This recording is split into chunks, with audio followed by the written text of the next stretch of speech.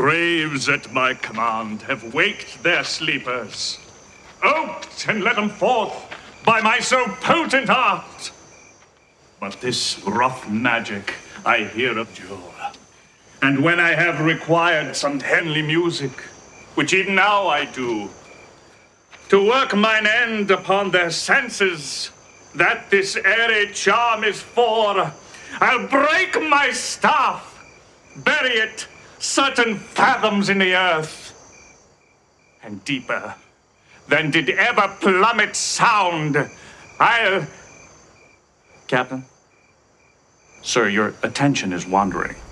The story is told, though who can say if it be true, of a clan of medieval warriors awoken in modern-day Manhattan, of the animated series that told their story. It is an age of darkness. Superstition and the sword rule. It is an age of fear. It is the age of gargoyles. Welcome to Voices from the Eyrie, a Gargoyles podcast. Hello and welcome to Voices from the Eyrie, a Gargoyles podcast. I'm Zach Joyner, the owner of the website that powers the program, Spidey-Dude.com, and I am the executive producer of the network that powers the program, the Spidey Dude Radio Network. Before we get started, though, I wanted to thank our patrons at patreon.com/Spidey-Dude Network, Greg, Jurgen, Vinkman, Scott, Kaylee, and Phoenician. Thank you for your support. And if you want to get this show earlier, check it out there, as well as other fine perks that you'll get whenever you become a Patreon subscriber. There will be some exclusive content that's only for Patreon subscribers coming to you very soon. But before I turn it over to our hosts, I want to encourage you to check out our other fine programs, such as Spidey Dude Experience, ASM Classics, Make Mine Mayday, Bogan Rider Variety Hour, the Salby Sima Era Podcast, Clone Saga Chronicles, and a Spectacular Radio, a Spectacular Spider-Man related show that start a few familiar names to the program. Please follow the network on Twitter at Spidey Dude Radio and this show at From Erie, and feel free to send them feedback at gargoylesvoices@gmail.com. Leave us a 5-star review on your favorite podcast catcher, such as Apple Podcasts, Spotify Podcasts, iHeartRadio Podcasts, Amazon Audible, as well as Google Podcasts. It helps us raise our visibility, and like, share, and subscribe for more at Spidey Dude Network, youtube.com/Spidey Dude Network. Also, follow us on Facebook and Twitter, as I mentioned the Twitter threads, but also follow us on Facebook, facebook.com/Spidey Dude Network, as well as Instagram, if you like Instagram, instagram.com/Spidey Dude Network. With that out of the way, it's absolutely my pleasure to introduce the hosts of our show, Jennifer L. Anderson and Greg Bashansky. Welcome back to Voices from the Eyrie. I'm your co-host, Greg Bashansky, and joining me as usual is my partner in crime, Jennifer L. Anderson. Hello, everybody. And rejoining us is the series co-creator, co-producer, and the writer of the SLG comics and the Dynamite comic that is coming out later this year, Mr. Greg Weisman. Hey, folks. And we are very pleased to have with us a legendary actor. He's been around for a long time in so many different things, from Star Trek to Night Court, Independence Day, so many things, Mr. Brent Spiner. Well, hi there, Greg and Jennifer. Thank you for having me. And we'll see if I say that at the end of it.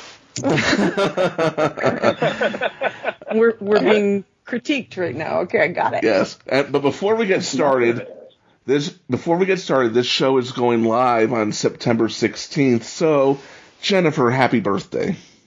It's my birthday on September 16th. Happy birthday! Oh, happy birthday! Happy birthday, Virgo. Yep, terminally Virgo. And you know what, Jennifer? That's nothing to be ashamed of, by the way. Thanks. Yeah. This is gold already. So, Brent, we would like to get to know you. How did you become an actor in the first place? Well, I was in a high school that had a fantastic teacher, and it's one of those guys that you dream about and that changes your life. And And so he did that for me. I was in a high school drama class with a lot of people that are fairly well known at this point. The two Quaid brothers, Randy and Dennis, both passed through that class. And Thomas Schlamme, who co-created The West Wing with Aaron Sorkin and has directed and produced dozens of other things, was in my class. And Marianne Williamson, who ran for president in 2016, was in my class, or rather 2020 she ran. So it was a pretty stellar class. There were others too I could mention, but yeah, I had a great teacher, and he encouraged me, and did that all important thing that a great teacher does, and gives you a sense that you have something to offer. And that's what he did for me. And it definitely paid off, because you have done so much. Many times I didn't even recognize you, and then I'm thinking, holy crap, that was Brent? Fantastic character actor. Oh, thank you so much. Well, that was what really started even in high school, was we were taught to try to do as many different things as we could possibly do. And that's helped me a lot through the years, and it's what I've always wanted to do and have kept trying to do. And on that note, how did you move over to voice acting? Was Gargoyles your first voice acting gig? You know what? I think it was, actually. I can't remember having done any voice acting before Gargoyles. That was the show that created by the great Greg Weisman, who you might know, or you might be able to see if you look to your left. I don't know, is he actually in the room with you? Are you in the room there, Greg? There's no room. There's no room. We're in four different cities. We're all over the country. Well, where are you guys? I am in New York. I am in Denver, Colorado. Get out. And Greg, I assume you're in like Burbank or something, right? I'm in Los Angeles, California. Los Angeles, yeah. Well, and I'm also in Los Angeles, but we're in different rooms. That's great. I had no idea. Yeah. It's this whole modern technology thing. I don't understand it personally. I think it's witchcraft, but he really does not understand it. I don't either. And do you guys like travel from LA to New York and Denver just to do the show? Sometimes. Yeah. Okay. So anyway, yeah, I was kindly asked by Greg Weisman to be a part of Gargoyles, which is, we all know, a fantastic series, one of the greatest series, and it so far ahead of its time, it's just absurd. It would have been today the biggest thing on television, I think, and so yeah, I was lucky, and I think a lot of my Next Generation companions were also on the show. I don't know whether Greg was a fan of the show or it just turned out that way, but it was great. Both things are true. Oh, okay. It just turned out that way, and you were a fan of the show. Right, and the two things sort of work together symbiotically. But really, it all started with Marina. She auditioned and was so did she? Damn good. And which one was Marina? I mean, is she? Who was she on Next Generation? I don't recall. On Next Generation, I think she was Demona. I know she was Deanna Troy on Gargoyles. Right, exactly. Yes, I recall that too. So Marina auditioned, and then Jonathan came along. And was Michael Dorn on the show too? Right. Yeah, Dorn and LeVar. LeVar was on. Nichelle Nichols. Nichelle Nichols. Kate Mulgrew. Michelle. Wow. Colm Meaney. Was there anybody on? Colm was on. Was there anybody on the show who was not on Next Generation? Avery. Yeah, Kate Mulgrew. She wasn't on Next Generation. Avery Brooks wasn't on. Oh, right. Well, that's true. No, that's true. That's true. But I should have said who wasn't on Star Trek. But oh, well then no. Okay. Well, I tell you this. I don't know. CeCe Pounder should have. Yeah. There were a handful. I know CeCe Pounder. She should have been on Star Trek, but what the heck? Right. We had some great people who were not on. So Xander Berkeley, I don't think did Star Trek, but we had some people who, we had David Warner who did some Star Trek, but also did some other things. He was on Star Trek. Yeah, I loved David John Warner. Rhys Davies was on. Played Leonardo da Vinci in some Star Trek episodes, and he played Macbeth for us, and also did this little movie about some rings. I don't know. There were like 3 or 4 movies with rings in them that he was in. Yeah, well, it was a great cast. It was a great show. It really was. And I don't know if you know, Greg, that Greg Weisman, that I usurped that character and did it on another show. You played Puck on another show? I played Puck on another show. The Librarians. Yeah, Librarians. Mm-hmm. Exactly. I didn't know that. And I was only a voice, I think. I don't know. Because again, I didn't watch that either, but I said to Dean Devlin, who produced the show, I said, what I'd like to do, because he wrote this character, Puck, and asked me to do it quite, accidentally. I mean, he didn't know that I'd done it on Gargoyles. And I told him I had, and I said, I'd kind of like to do it as close to what I did on that, if I can remember, just as a little, thing for the fans who are fans of both shows. Right. And he said, okay, fine. So are you sure he didn't know? Because Dean Devlin wrote a draft of a live-action Gargoyles movie. And I never read it. Oh, you're kidding. Show it to me. Wow. Yeah, they wouldn't show it, so I never read it. But he, because I was officially listed on the movie, so they wouldn't let me read it. Well, he didn't say to me, do what you did on Gargoyles. I remember saying to him, I want to do what I did on Gargoyles. It's cool. But that's interesting. I didn't know. I didn't know there was. We had Jonathan on, and do you remember the Will Riker clone? Yeah. That he played. I have a theory that he based the clone of Will Riker on the David Xanatos character that he played on Gargoyles. Mm-hmm. And he confirmed that, which was cool. Then I have this other theory that he played a 1-episode guest spot on the show, the comedy Wings, and that he was also doing Xanatos for that one. And he said I was insane. You said you were high. Incredible.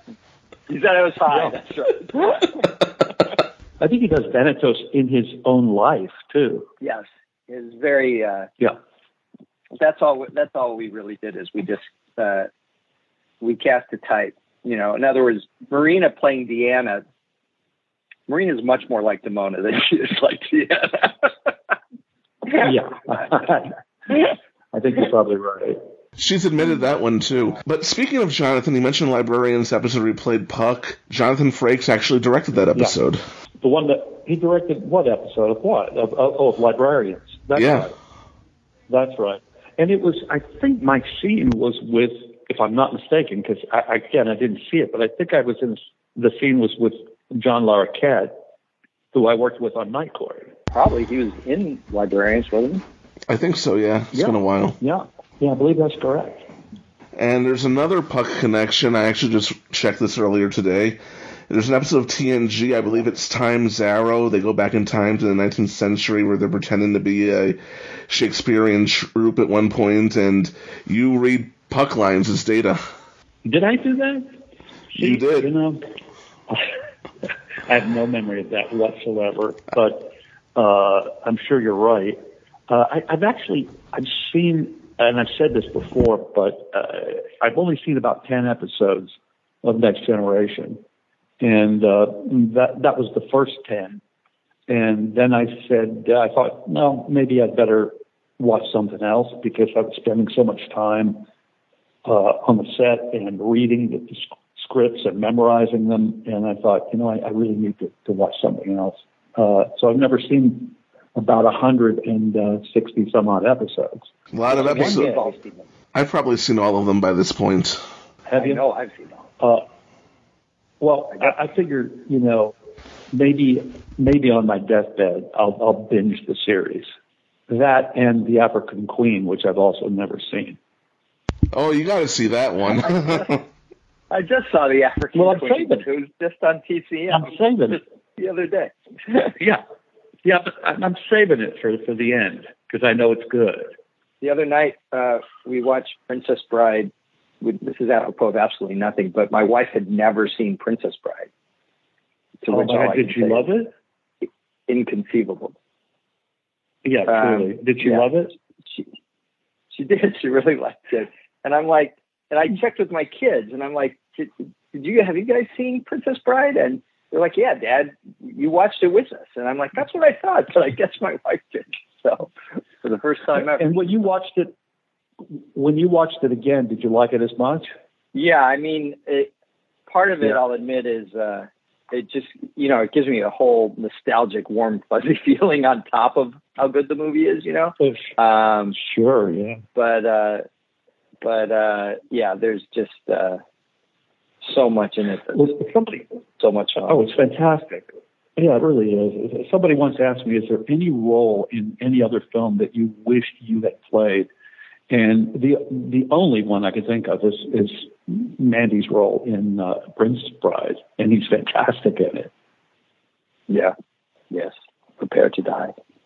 Yeah, it's such a great. We're a bit off topic, probably. Right? Yes, I'm going to I'm going to steer us back. But Brent, one of the reasons I've always been a fan of your acting, outside of obviously Star Trek and even Gargoyles, there are times when I just don't recognize you, and I realize after the fact that it was you. You're almost like a chameleon. It's amazing, and I didn't realize you were Puck until after I had gotten on the... I recognized Jonathan and Marina, but I didn't realize you were Puck until about a year after I had seen the episode and I'd gotten onto the internet for the first time and saw a cast list. I mean, they are both... Data and Puck, they're both such different characters, polar opposite ends of the spectrum, and yet you brought a very human quality to the both of them. Well, thank you.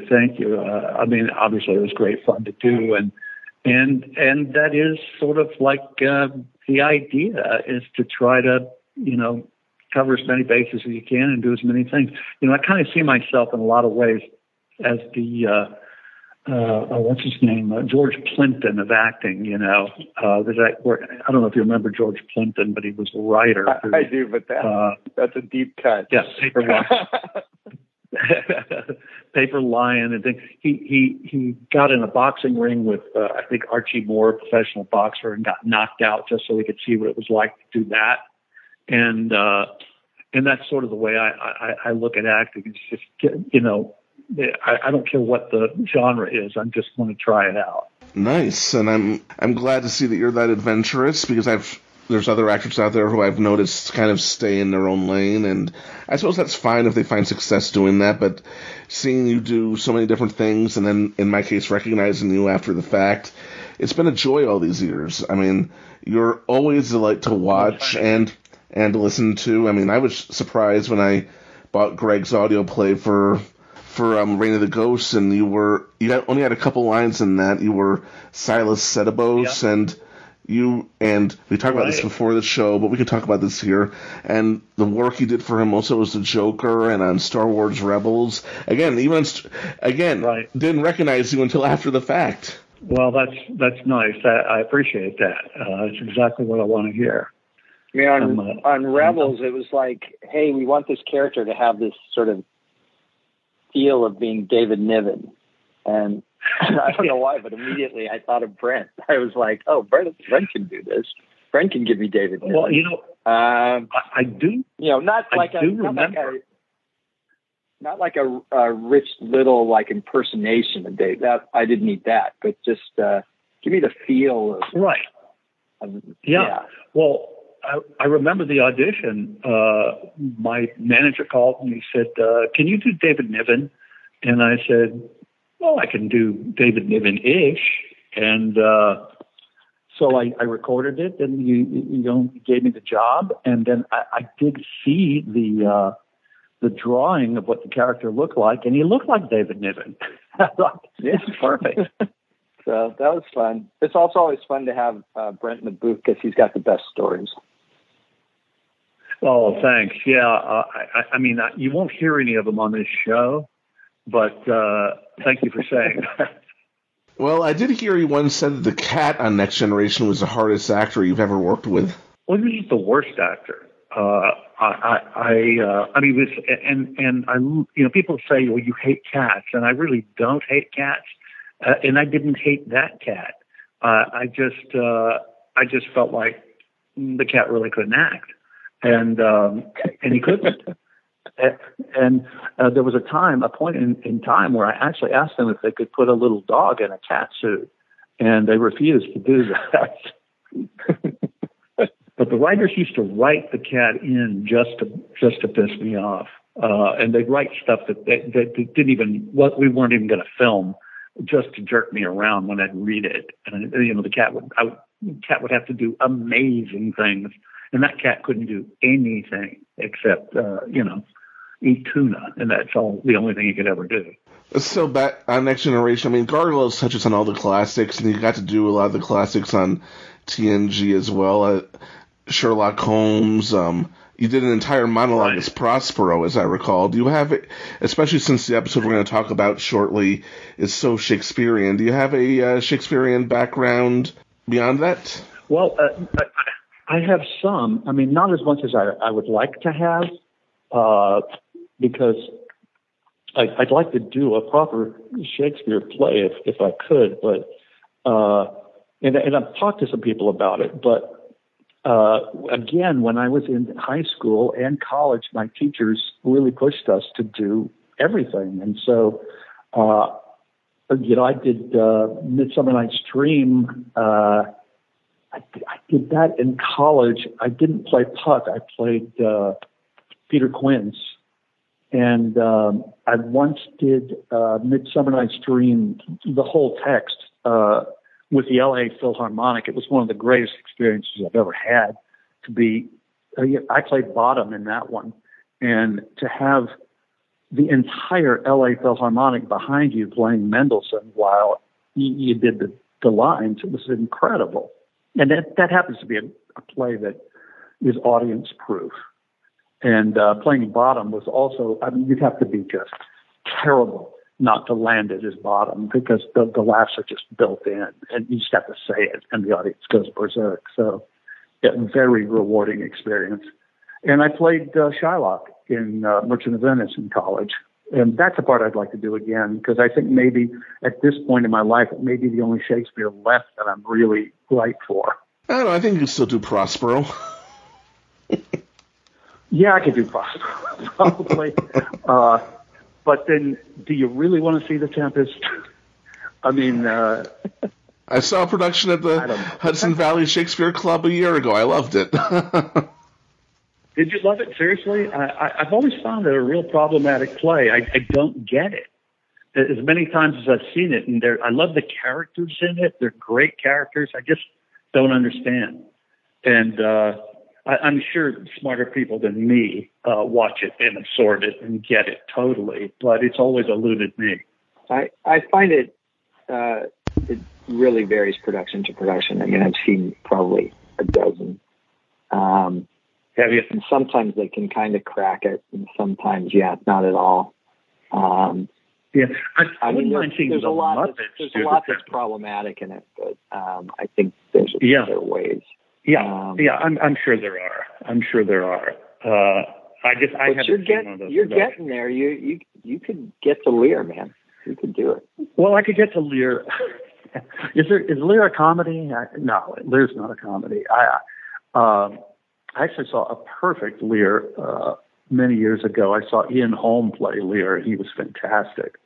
And that was a great, great production. But I don't think I'm really a Lear. I think I'm more of a Shylock. I would love to play Shylock. That would be great. That would be great. But that's also a very problematic play. Yeah, I've seen one production that I thought really nailed it. Did you? I've seen a couple that I thought were really good. And I know my friend Patrick Stewart played Shylock. Well, he's done it a couple of times through the years, but he did a really successful production in London that was adapted by John Logan and it was set at the Venetian Hotel in Las Vegas, and had a real contemporary feel to it. But the dialogue was strict Shakespeare. That sounds very cool. Sounds awesome. Yeah. Formed at the Venetian Hotel in Las Vegas, but then moving through the hotel the whole time, and the audience following. Hey, that's a good idea. I saw We're going from stuff like that where it was done. You know that church in L.A. That's on the corner where Franklin and Highland meet? There's like a church right at the head there. You know what I'm talking about? Oh yeah, I used to live at the Highland Gardens. Right. So in that church, in and around that church, they did this production of Macbeth. And the witches also acted as ushers for the audience, and they would say things like, shift away, lines from the play to get the audience moving to follow the actors to wherever the next scene was. It was a really cool production. Yeah. Oh, that sounds great. I actually liked the movie that last year, the Denzel Washington movie. I thought it was a really fairly clear version of Macbeth. Yeah, I thought it was also just amazing to look at. Just like it really was. It was so inventive. I would say it was one of the Coen brothers. I can't remember which one who directed it, but he did such a great job with it. Yeah, I'm pretty sure it was Joel, but I'm pretty sure it was Joel. Mm-hmm. I've done I've had the L.A. Shakespeare Company does a benefit every year, and I've done it several times. The first time was the L.A. Philharmonic Midsummer, but I've done several of them. And what they do is they put together a quote-unquote all-star cast, and I think they charge, it's just a reading. You rehearse it in the daytime, and he semi-stages it, the director semi-stages it, and then you perform it that one time at night. And I've had some wonderful experiences doing that. I did a production of what's the one with the Benedict, Beatrice and Benedict? Much Ado About Nothing. Much Ado, yeah. And it was, the cast was, this was the cast. It was Helen Hunt and Ewan McGregor were Beatrice and Benedict, and Tom Hanks, Julia Roberts, Keanu Reeves, Michael McKean, Martin Sheen, me. It was just an amazing experience. And Keanu had played, there was a famous, the wonderful film of it that Ken Branagh did. Keanu was in, and he played the same, and he played the same part. And I played the part Denzel played in the movie. But it was really good. And Ewan McGregor was sensational. Just perfect in it. But he always has a musical guest, too. And we had Jackson Browne, I think, did the interludes between the scenes. But I did one, I think it was Love's Labor Lost. And I've asked my friend Patrick, who has done all the Shakespeares, have you ever done this play? He said, yeah. And I said, in all the productions you've ever done of it or seen of it, has the shepherd ever been just brought the house down every time he speaks? And he said, no. I said, well, I did a production with L.A. Shakespeare where the shepherd stole the show every time he spoke. And it's because it was played by Tommy Smothers, who literally just read it straight and was hilarious. And, it was experiences like that. So anyway, I've had some experience doing Shakespeare, not a tremendous amount, but those are my experiences.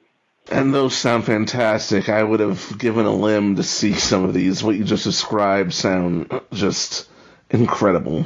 Jackson Browne was also the musical guest at Ed Asner's memorial service. Is that right? Huh. Yeah. I think that's already happened, right? The memorial service?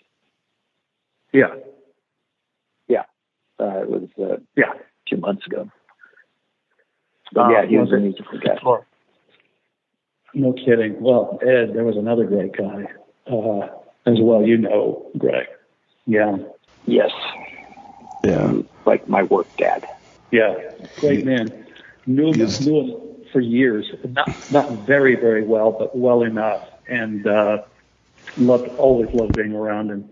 So many fantastic people who work on the show. And Brent, I mean, we really appreciate you joining us. I mean, I really enjoyed your book, by the way, Fan Fiction, and we're going to place a link for it in the on the page and when we post this. But are there any final thoughts? Anything else you would like to plug? Well, no. I mean, I'd love it if people bought my book, but and thank you for mentioning it. Greg Weisman and I have the same editor on our book, and a wonderful guy. No, it was just Michael Homler. Michael Homler, exactly. And terrific guy and very helpful, and was a wonderful experience. Pandemic is what allowed me, if there was anything good about it, and there was precious little good about it, it did offer me the time to write this book because there was no acting work to be had. Well, we're definitely glad that's changed and people are back to work, acting, making great television, movies, stage. Yes. Yep. Thank God. Thank God for that. Absolutely. All right. Is there do you have any other projects you would like to plug? No. I know people are looking forward to seeing the third season Star Trek Picard, which features all my buddies from Next Generation, and I'm looking forward to seeing it as well. And I think that happens sometime around February is what I'm told at this point. But it was a lot of fun for all of us to get back together again and play. And it wasn't, necessarily about getting back together again because we see each other all the time, but in that context, for the characters to all get back together again was really fun. I cannot wait to see it. Jen, we haven't heard from you in a while. Do you have any questions? Chomping at the bit to ask me a question. I have seen Brent on stage. I have. I've witnessed him live. Yeah. I saw Every Good Boy Deserves Favor, and it was hilarious. Wow, that was a really fun show to do. Again, the cast of Star Trek: The Next Generation did a play while we were doing the series.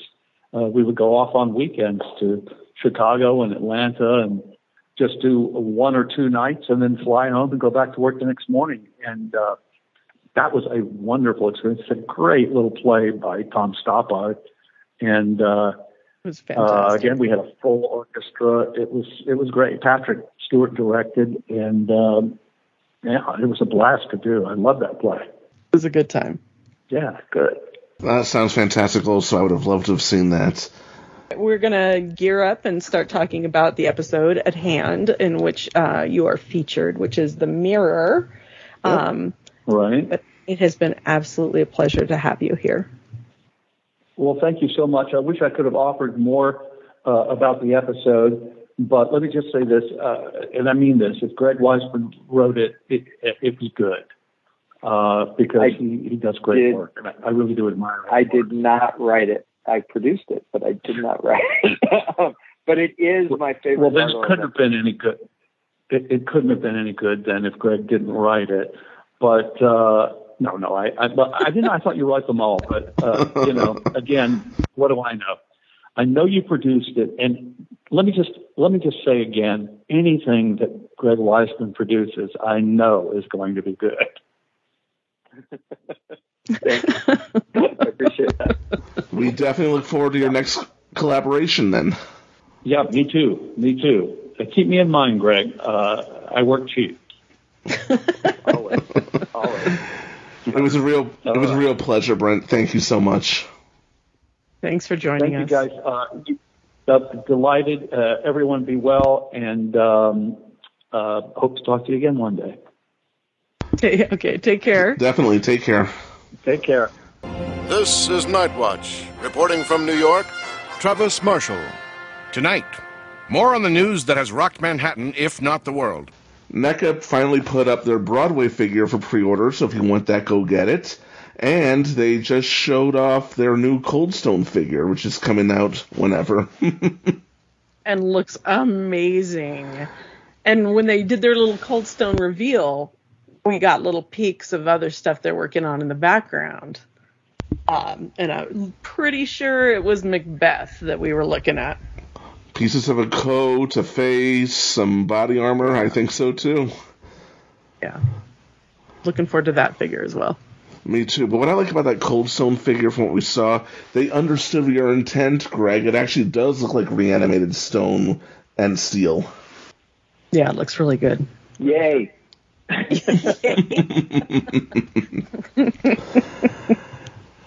Cover of Toy Collector. What are you guys talking about? I don't know that I saw what you saw. Oh, different pictures. Was it in the article? No, it wasn't in the article. Yeah. It was on Instagram. I'll send you a pic. Instagram. It's one of those internet things. Yeah, it's technological, and we don't expect you to understand. We'll send you the pictures. And also, we'll keep in mind that when we see stuff on Instagram, that we should probably send you the pictures. Definitely. I'm afraid we're out of time. This has been Night Watch. Sleep well.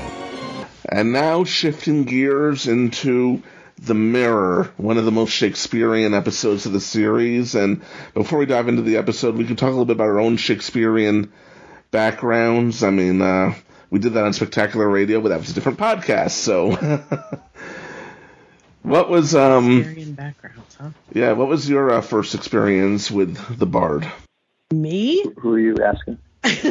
Yeah, Jen, you can go first. Ladies first. Me, because mine's going to be like uneventful, because it was just me being a nerd, and there was no all throughout school, like, everybody talks about Shakespeare, but we'd never read a Shakespearean play. It was just really weird. So, like, at the beginning of high school, I just decided to be a nerd and start finding things to read. So I don't even remember what the first one that I grabbed and read, but I was absolutely hooked, and my mom thought I was nuts that I could even understand what they were saying. My father felt the same way when I demonstrated that I could understand what they were talking about. Like, I feel like there was a couple of pages where I was like, I'm not so sure, but then once you get into it, you are into it, man. And Greg, what about you? When did your love affair with the Bard begin? Well, I mean, the first time I saw any Shakespeare was in 6th grade. There was like a 6th grade production of Macbeth, and I definitely didn't get it, didn't understand it. I don't know if it was a problem with my brain or the production or what, but it went right over my head. I was in the audience. I wasn't in it. But it was 6th graders doing Macbeth for an audience of other 6th graders, and totally didn't get it. And in fact, all the way through high school, though, for English class every year, they'd have us read at least one Shakespeare play. I still wasn't into it through high school. And in fact, for a drama class, this girl I was dating in high school and I performed a Romeo and Juliet scene. And we just had this huge argument over who was stupider, Romeo or Juliet. And I was convinced Romeo was stupider, and she was convinced Juliet was stupider. And I now have tremendous sympathy, now that I'm much older than Romeo and Juliet. I have tremendous sympathy for both of them. But back when we were their ages, we thought they were dumbasses. So it was really in college. I don't know what shifted. I don't know if something clicked. I did have just an amazing Shakespeare professor, a guy named Ron Rebholz, who passed away a few years ago, who taught me Shakespeare and then actually even let me be a TA as an undergraduate for his course the year after I had taken it. And just tremendously encouraging to me in my study of it, but also really brought it to life for me. But I also think it had a lot to do with theater that I was doing. I did Shakespeare in college. I directed some Shakespeare, and I performed in some Shakespeare, and everything from sonnets to King Lear to Henry the Fourth, Part 1, and others. And I saw a lot of Shakespeare because they were always doing Shakespeare at college, and suddenly I just got it, and I fell in love with it. And then I moved to New York, where they also did a lot of Shakespeare, and saw a lot there. And pretty soon I was just chasing Shakespeare everywhere I went. Like if I went to visit a friend in Washington, D.C., I'd grab her and, I'm only here one night. Let's go see A Winter's Tale. She's like, you don't want to go to a club or something? No, let's go see Winter's Tale. And then when I moved back to California, particularly before I had kids, I would just chase Shakespeare all over, anywhere in Los Angeles, obviously, and Jen and I used to do this. We'd go down to San Diego and see the shows down there. And then I would go to Utah. About this time of year, too. The Utah Shakespearean Festival, or go up to Oregon to the Oregon Shakespeare Festival, which I still go to every year. We went this year. The only years that I've missed in the last 20 or so were the 2 pandemic years when they canceled the festivals. That's why I missed it.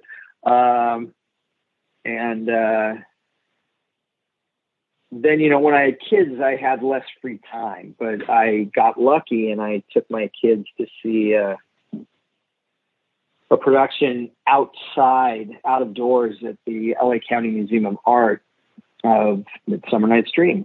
And in hindsight, it was kind of a dumb thing to do, because what I realize now is that if it had gone badly, I might have sort of biased my kids against Shakespeare forever, because they were like 4 and 6 when I took them to this show. And at the time I'm thinking, oh, it's an outdoor show. If they start to get bored or they start to act up, we'll just walk away. We'll pick up the blanket and we'll walk away.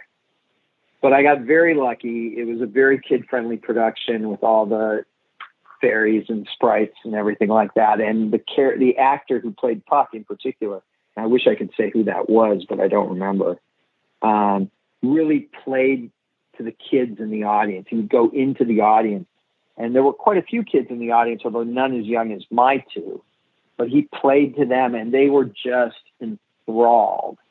And then because that had worked out, I took them to a production of Macbeth down by the beach, which they also really loved. And then from that point on, they've just been my partners in crime, so to speak, about going to Shakespeare plays. And so we've seen Shakespeare,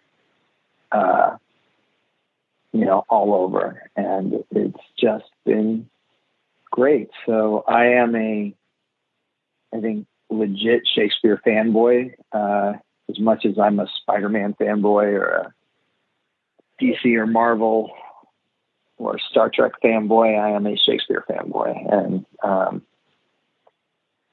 and Shakespeare became obviously a major influence on the Gargoyles TV show to bring this whole discussion back around to, I think, what we were supposed to be talking about. Although I may have, we're forgotten. I'm not sure. I think so. We're finally here, fans. I know you love this episode. We do too. We've been waiting. Here we go. This is a huge episode, The Mirror. Huge. Directed by Frank Parr, written by Lydia, and I think story edited by Bryn. Yeah. And we'll start with the biggest elephant in the room with this episode, and this is an awesome elephant, a good elephant. Why introduce a third race? Well, I mean, we're in season 2 at this point. 52 episodes for season 2. We knew we had to expand the world of gargoyles, what was there, what existed. And so we were ready to sort of bring in another element to it. And that element was the third race, also known as Oberon's children, the fair folk, the dark elves, whatever you want to call them. And the first member of that race that we were going to reveal was Puck himself from A Midsummer Night's Dream. Now, did you know at this time, when you decided to bring Puck in, that Puck was going to be Owen? Wow, spoilers, Jen. I'm assuming that people who are listening to this have seen the show. No, I mean, yes and no. It depends what you mean by when, because when we were starting to write the episode, we didn't know.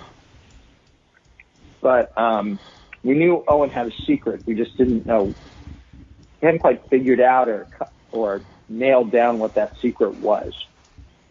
And we talked about it, but never really found anything that seemed right.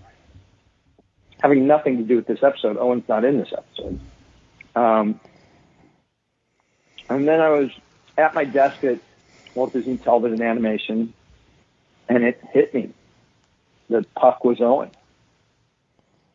So I immediately called Bryn and Lydia, who were working out of Bryn and Michael's house, deeper in the San Fernando Valley, as I recall.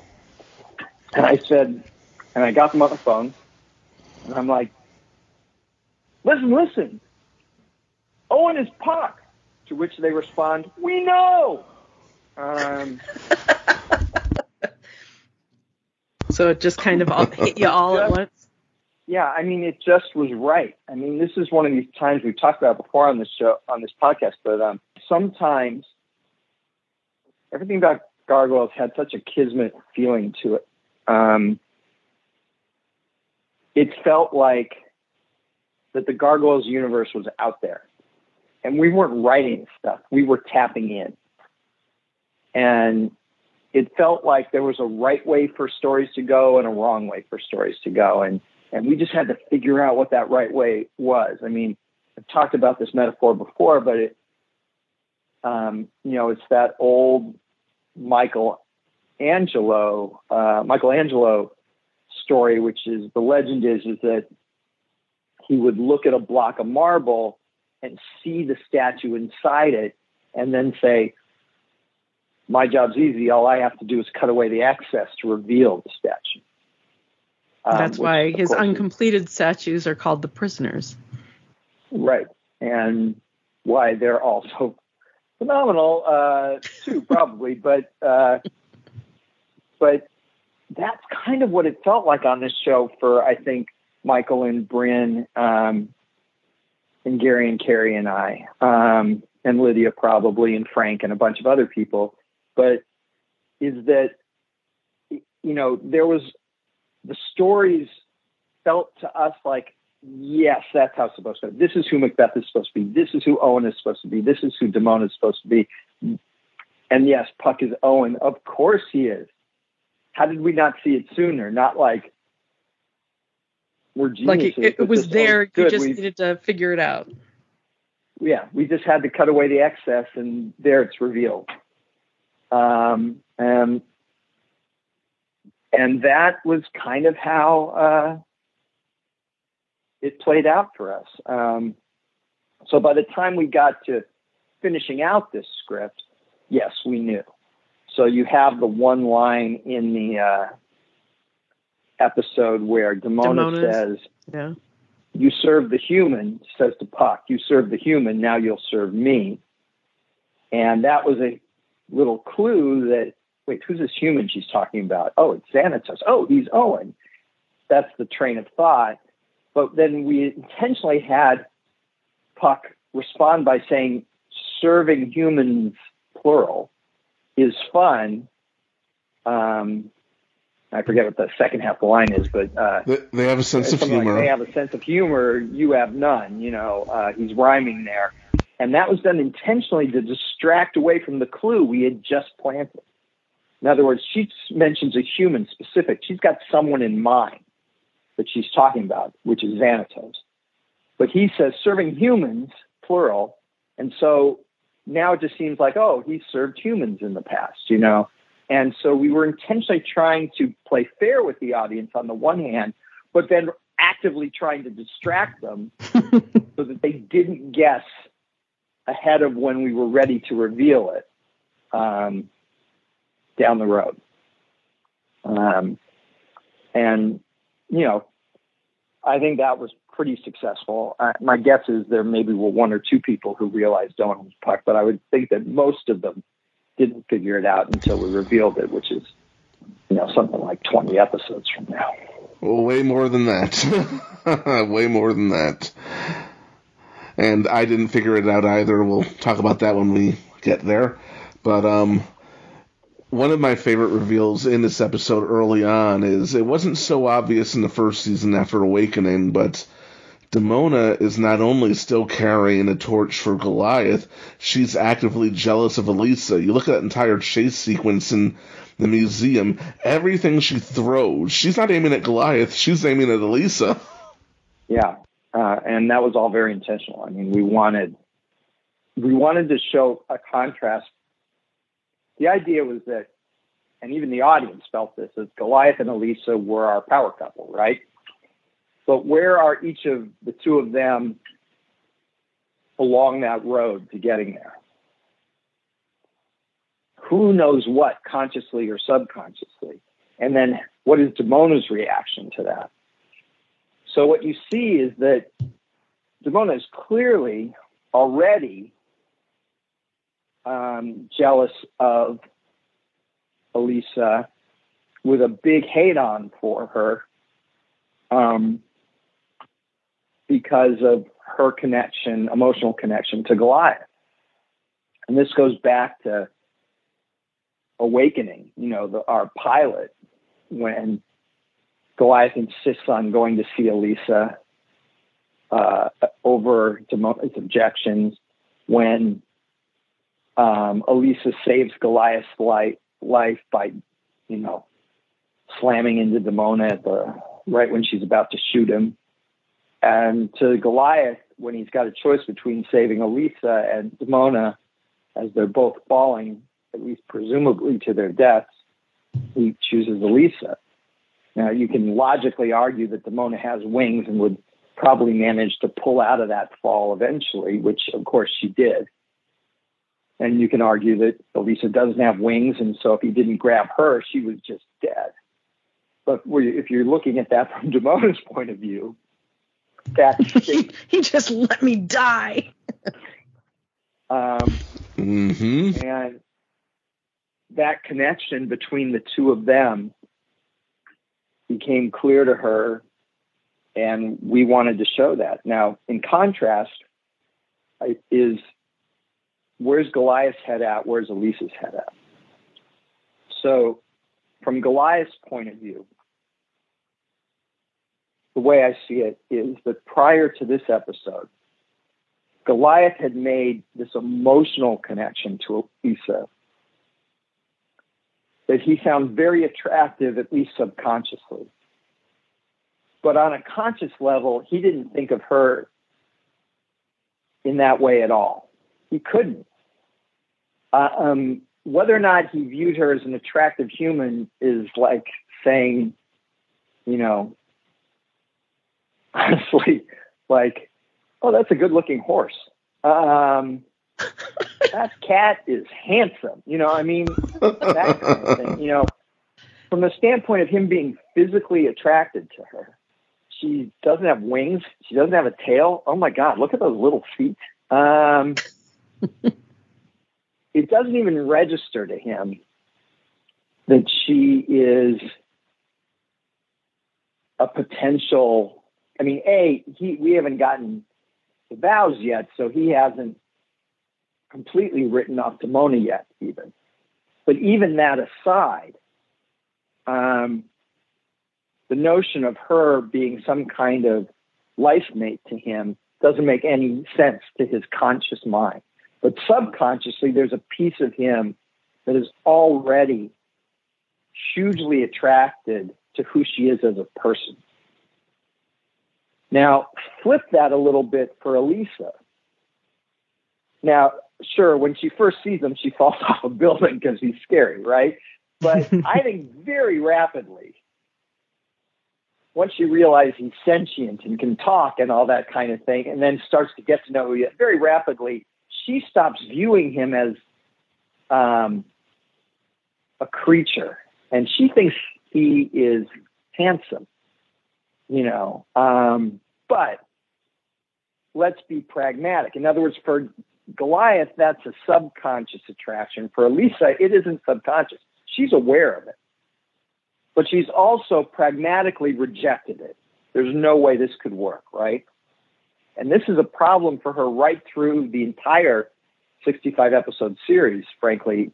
You have to get to the SLG comics before she sort of decides to turn that thought process around. Yeah. So for her, going into this episode, she already thinks he's physically attractive. She already has this emotional connection to him, which he also has to her. But she has made a conscious decision that this relationship would be impossible. So I'm just going to ignore this attraction and we are going to be platonic friends. She's made that decision. But then she turns into a gargoyle, right? You remember that, right? Vaguely. Right. So I think it might be in this episode. Right. So now we'll get into the whole thing about those who are transformed and how they perceive it, because that's a big thing about this episode. We'll get into that in just a moment. But the point is that in that moment when she's first transformed into a gargoyle,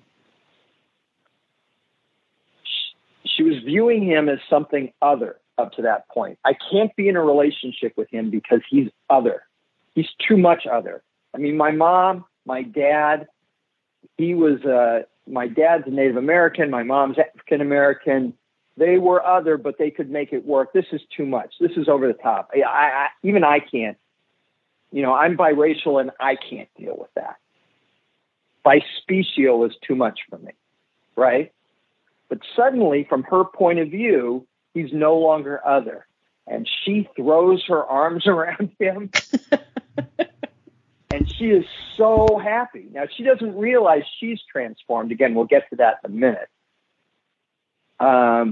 All she realizes, she thinks, in fact, that he's transformed. But all she realizes is that he is no longer other. And she is thrilled because for her, consciously, that was the big objection to that relationship. It's too much. I can't deal with it. That much other. And now he's not other anymore. And her arms go around him and she is ready to mac out, right? She is ready.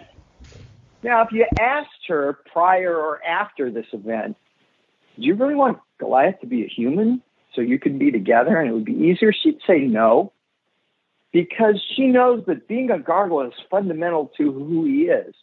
But in that moment, for just that second with her guard down, oh, is she happy.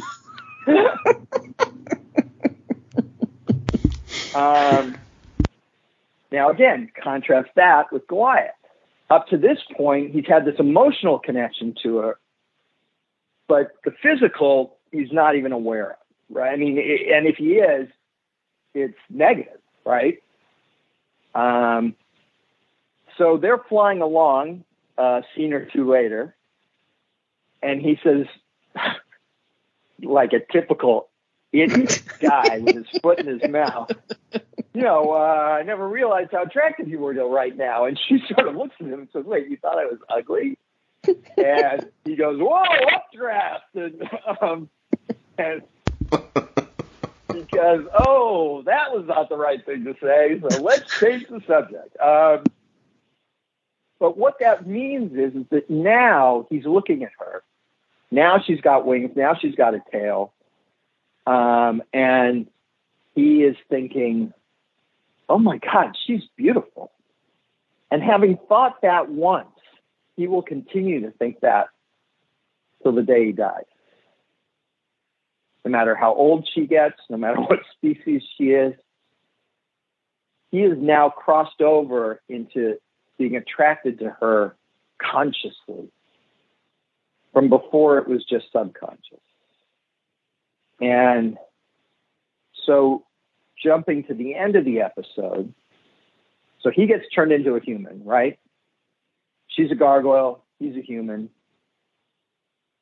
Their relationship is sweet and lovely. He, when they're both gargoyles and she's still afraid to fly because she's only just learned how to do it. And he says, don't worry, I'll always be there to catch you. And then, of course, immediately he turns into a human and having no wings starts to fall. And she, who's been terrified of flying, suddenly leaps down, saves him, and comes back up because that fear vanishes for her when Goliath is in danger. And they then have this moment at the very end when Puck is changing everybody back. He changes all the... Oh, I love that moment, too. Humans walking around Manhattan from gargoyles back to humans. Then he changes Elisa back into a human. And now for 1 minute, they're both human. Now, we had a whole sequence where they were both gargoyles. But for 1 minute here, they're both human. And and they make goo-goo eyes at each other. Mm-hmm. They absolutely make goo-goo eyes at each other. Absolutely. But then 1 second later, he transforms Goliath back into a gargoyle. And literally, Goliath is physically tossed away from Elisa, just to be metaphorical about it. And then at the end of the episode, Goliath tries to talk to her about it. And she stops him. Because now she's back to where she was at the beginning. Of course she's attracted to him. But it can't, this is the way it's got to be. We are friends. She's already reconciled that in her brain where he has not. Right. Right. And he never will. From this point on, he never will. Now, he's not there yet because gargoyles mate for life and he's mated with Demona. He's got to get to a point where he has just said, I'm done. I've tried everything I can think of to reach Demona. I can't reach her. And that hasn't come yet. Not the final nail in the coffin of their relationship, so to speak. That doesn't come till Bout. But from this point on, all through the end of the series, all through the SLG comics, and going into the Dynamite comics that I am literally writing now. Well, not literally. I'm talking to you guys now, literally. But figuratively, literally. Right. Goliath feeling attraction, need, etc. for Elisa will not alter or lighten. She has things to deal with. And she'll get there eventually too, but that'll take a while. But this is the key episode, the key turnaround point, or turning point, I guess, is the phrase, for their relationship is in this episode. Yeah, it's a huge push. Mm-hmm. It's fantastic. We'll come back around to it in a bit. There's a point I want to make a little bit later, a discussion to have, but the Demona aspect of this episode, we see a lot of her MO. It's nice to see how a peek at how she's been operating for a while. I like seeing this townhouse. I like seeing her pay off these thieves. And the guy outright says that he's worked for her before, so it explains a lot. And I like it. Granted, it's not spelled out in the episode; it's in the memo. But that you put this place in Gramercy Park. As a New Yorker, I have to say this about Gramercy Park. It's the only private park left in New York City. There's a lot of, it's considered elitist all over the 5 boroughs. There's even been accusations of racism thrown at the place. And in the middle of the park itself, there's a statue of Edwin Booth, who's a noted Shakespearean actor, and the brother of John Wilkes Booth. You add all that together, I think it's the perfect place for her. Now you may just be giving us a little too much credit. I think I suggested Gramercy Park just because I lived in New York not very long, but for a couple of years. And I felt like I'd seen the kind of townhouse there that we wanted for her. So I don't know that I focused on the statue of Edwin Booth, but I do feel like architecturally it seemed like the right choice. I did like that we get to see, like what is Damona doing during, her evenings. Where is she living? How is she functioning in New York as a solo gargoyle? And I really liked seeing how she has put her accumulated through the years wealth to good use. Yeah, she's got money. One of the advantages of being alive for 1,000 years is that accumulating money becomes a bit easier. At least in theory. I never tried it myself. Neither have I, and I really love that summoning scene. It's really fanciful, and when I looked at the memo you sent, you told them to make changes to it because apparently what they had originally outlined came off as a little bit more satanic. Well, I don't know if it was truly satanic, and I don't have a copy anymore of their draft. I have the final draft, and I have my memos, but I didn't save all the interim drafts. But I do know that in those days, we were excruciatingly paranoid about the show coming off as satanic. We had ended up only receiving one letter about this. And again, this is back largely in the pre-internet days. So, the internet existed and people were using it, but we still judge things by the amount of mail we got, like from the post office. And we only ended up getting one letter, and it was clear on this topic. And it was clear from the letter that this was someone who'd seen a commercial and hadn't even watched, 10 minutes of an episode or anything like that. So we felt pretty free to ignore it. But even before we received that one letter, there were all sorts of discussions about how we could make sure that the gargoyles didn't come off as demons, didn't come off as devils or satanic. We had long, detailed discussions about the shape of Goliath's horns or any of their horns. And we realized that if you have the horns point backwards toward the back of the head, it had a very different feeling than if you had the horns point forward. If they point forward, then it felt like Satan. It just summoned up images of Satan. But if the horns angle back, then it doesn't as much. It just feels like a kind of monster, and that's what we were looking to do. We weren't trying to relate the gargoyles to Satanism. We just wanted the characters, the human characters or whatever, and the audience to go, they're monsters. No, they're the heroes. Don't judge a book by its cover. And we felt the whole issue of Satan or Satanism or Satan worshipers or demons or stuff, that would be a distraction. That would not, it's one of the reasons we didn't even want them to be magically created beings. We wanted them to be their own species. We didn't want them to be created by something that, like by black magic or quote unquote, or anything like that. We wanted them, everything about them, to be organic to who they were and not summon up memories or associations with something that they weren't. Now, at the same time, we're playing both ends against the middle because, we want everyone to react like, oh, they're scary monsters. And part of what does that is the whole demonic ideation, but we didn't want to ever be on that head with that. We were afraid of it.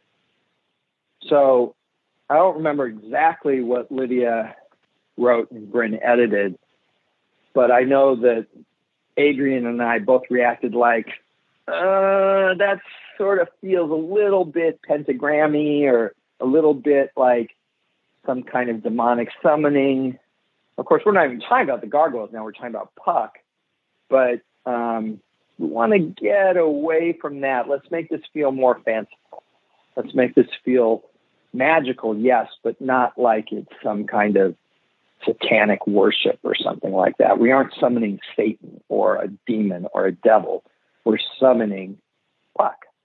And I just love the way Puck and Demona play off of each other. It's so fantastic. And I was about to say, in a way, even though Puck references Aladdin's lamp, she does get 3 wishes. And I wrote this down here because this is for all you Demona hero worshippers out there.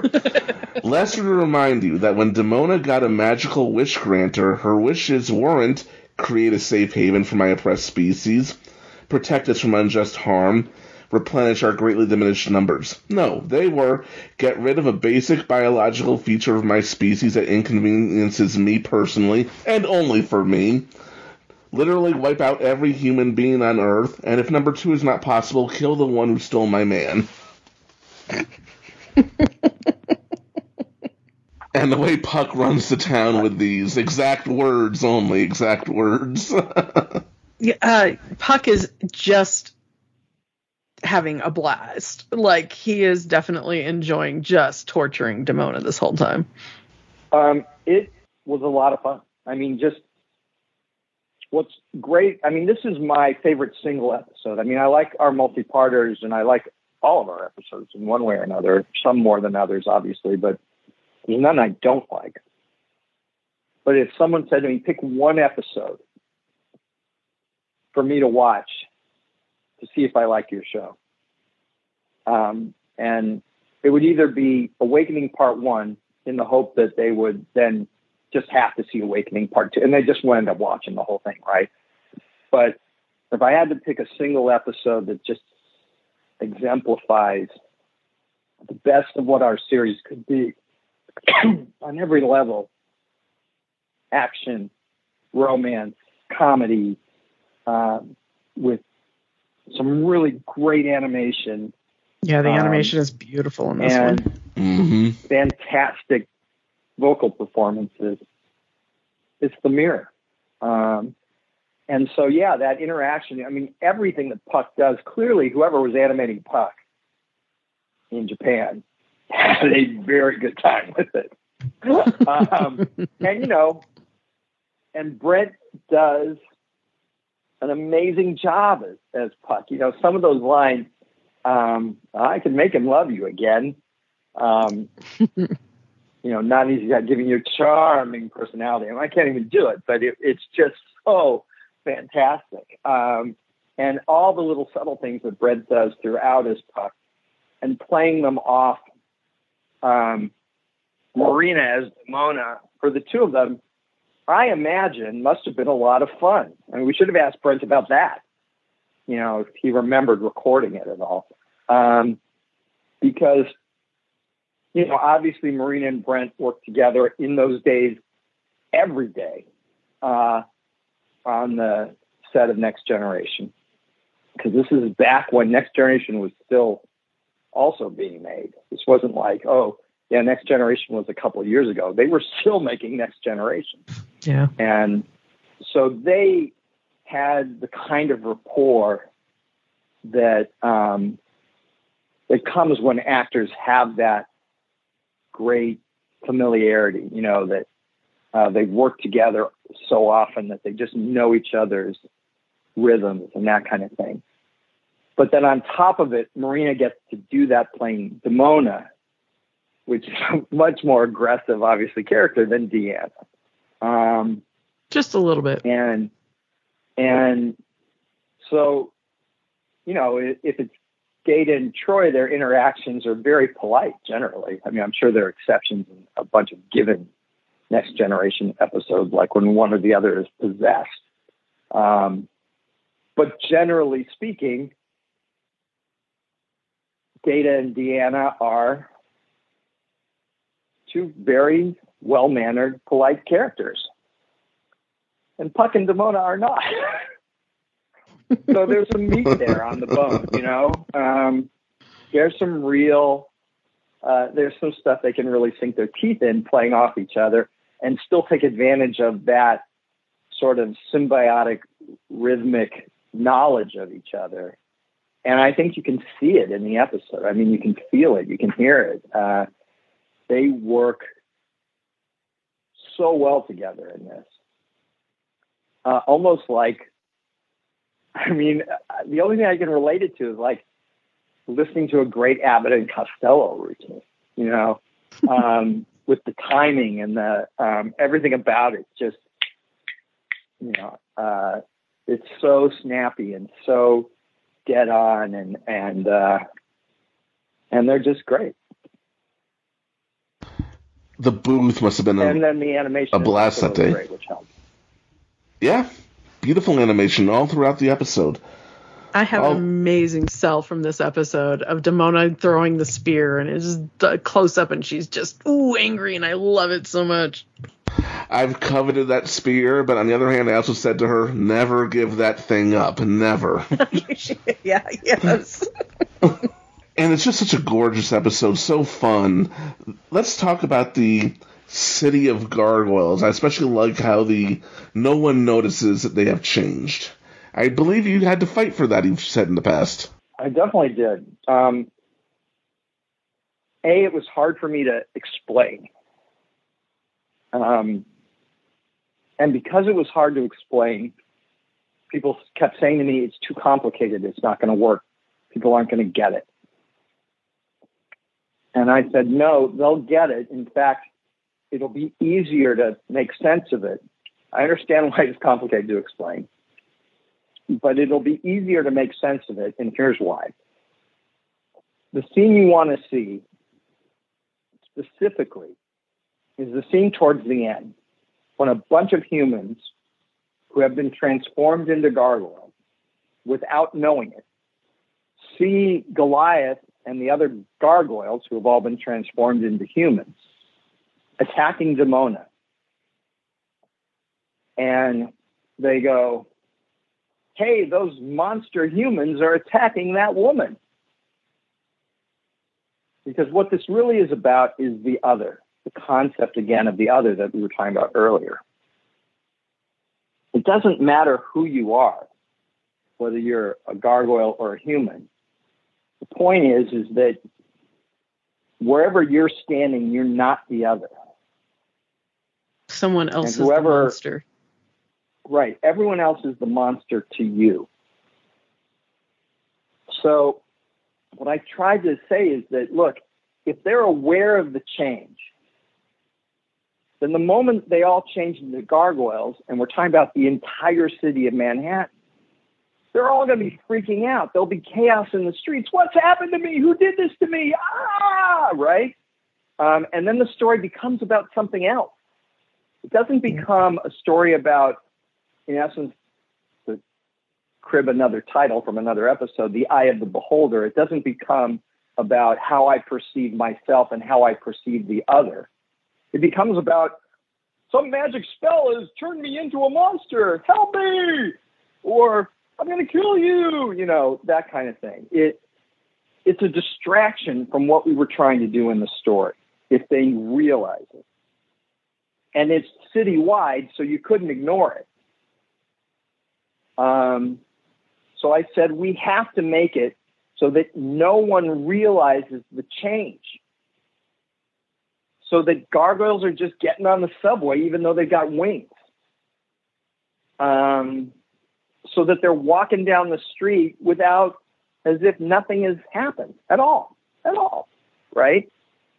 That's got to be the way it is. And that means if you then extrapolate forward to the very first transformation, which is Elisa's, when she transforms into a gargoyle, well, it can't be that she gets it, but later, the population of Manhattan doesn't. That doesn't make any sense. You got to be consistent. Well, that means that when Elisa transforms into a gargoyle at the very beginning or near the beginning of the episode, her response shouldn't be, I've transformed. She doesn't know she's transformed. She looks at these other guys, and what she sees is they are no longer the other. And I know in my memory that they used to be the other. So you guys all transformed. I've always been a gargoyle, but you guys have just transformed into gargoyles. You used to be human. No. Think about it, Elisa. How did we first meet? Oh, I fell off the tower and you caught me. And he's like, right, but if you had wings, why would you need me to catch you? Well, I can't use these wings to fly because, of course, she's never flown before. But from her point of view, she's always had these wings. So then you think about it, and she's still not getting it right away. So later, they're flying through the city, and she spots all these humans on the ground. They land on the roof, and she's like, oh, my God, everyone in the city has been transformed into humans. And Goliath is just shaking his head going, no. I love that moment. Like, what? Oh, my God. Keith did that so well. He does everything well, but he really did that well. Yeah, I mean, and that's the thing. He lands thinking, oh, now she gets it. She's shocked, and now she gets it. But she doesn't get it yet. Then, to top that off, you get this great scene after the gargoyles are transformed into humans. That is, our regular gargoyles are transformed into humans. And Elisa saves Goliath's life, and Goliath is literally doesn't understand why he fell. Why did I fall? I've never fallen before. And she's like, you fell because you've been transformed and you don't have wings. And he's like, no, we didn't transform. You transformed back to being a gargoyle. Now it's her turn to be like, no. And Brooklyn, I love Brooklyn, who speaks with such confidence. Elisa, I think we'd know if we used to be gargoyles. So I think we'd know that, And Hudson goes, we never needed wings to fly before. And then, so it's up to Lexington, the engineer, to step in and go, wait, think about that for a second. How the fuck did we used to fly without wings, right? And suddenly Goliath puts it all together and goes, oh, I get it. Elisa used to be human. Now she's a gargoyle. We used to be gargoyles. Now we're human. Now they're all on the same page with the audience, right? Then, of course, Simona has Puck cast another spell, not what she asked for or not what she thought she was asking for, but all the humans in Manhattan are transformed into gargoyles. And again, none of them noticed it. So now they'll perceive any human as the other. So our cast of former gargoyles, now humans, become the scary monsters to this population of gargoyles. So that when these humans rush at these gargoyles, actually, or really humans having been transformed into gargoyles, so hard to describe. This is what I'm talking about. I had trouble explaining it, the terms to people. But when they rush at them, all that Brooklyn, Lexington, and Broadway have to do is act scary. Ooh, we're monsters. And it works. They're scared off because, oh my God, humans run! They're the monsters. They're the other. So everyone's reaction as I'm trying to explain this, and this includes Bryn and Lydia, Bryn for sure, was like, this is too complicated. It's not going to work. And I'm like, this is the only way it can work. And trust me, when you see it, you won't be confused.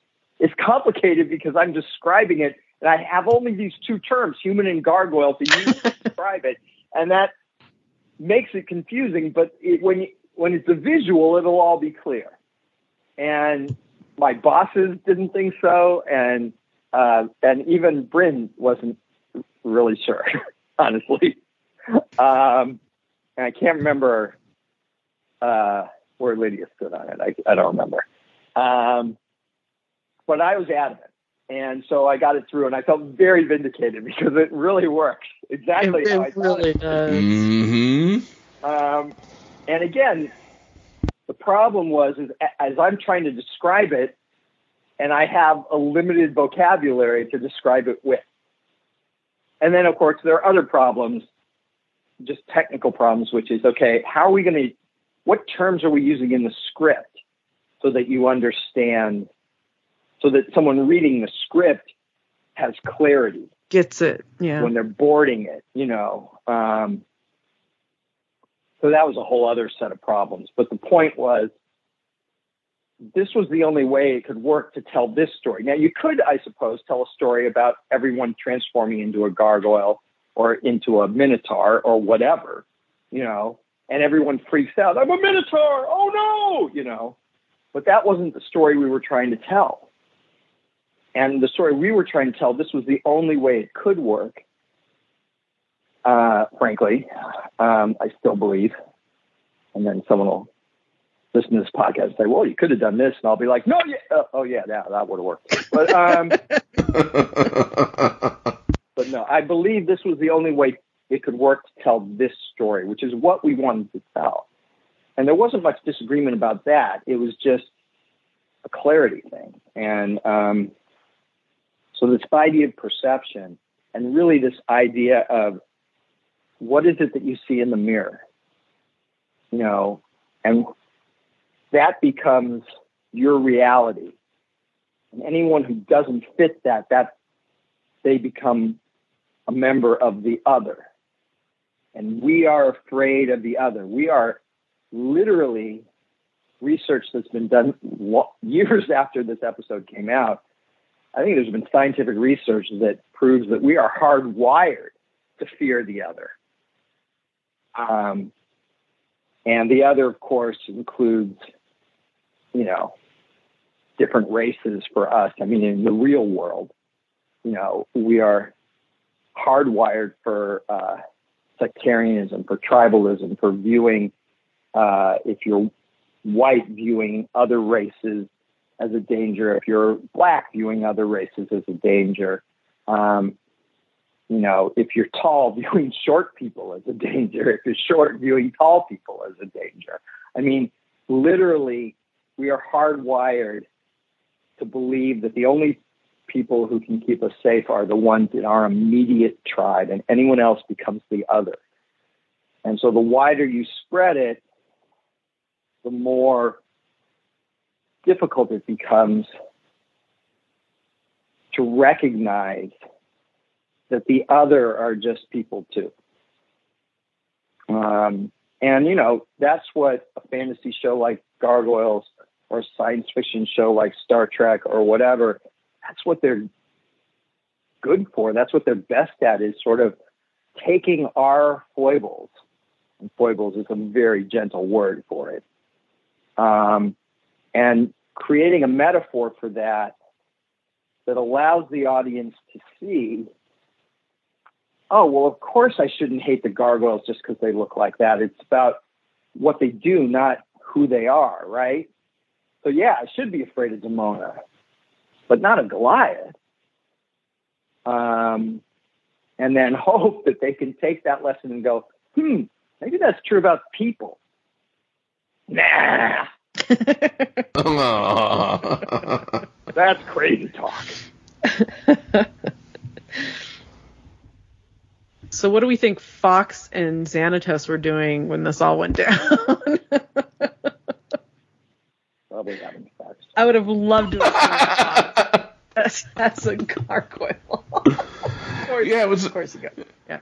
Yeah, was there ever a chance of just flashing around the city showing Xanatos and Fox as gargoyles, or Matt and Chavez? I mean, I'm sure we must have at least talked about it. I think in one version of, maybe not the script, but the outline, Goliath even tries to blame this on Xanatos, and we felt like, we've done that trope, blaming your master villain because he seems to be guilty of everything at this point.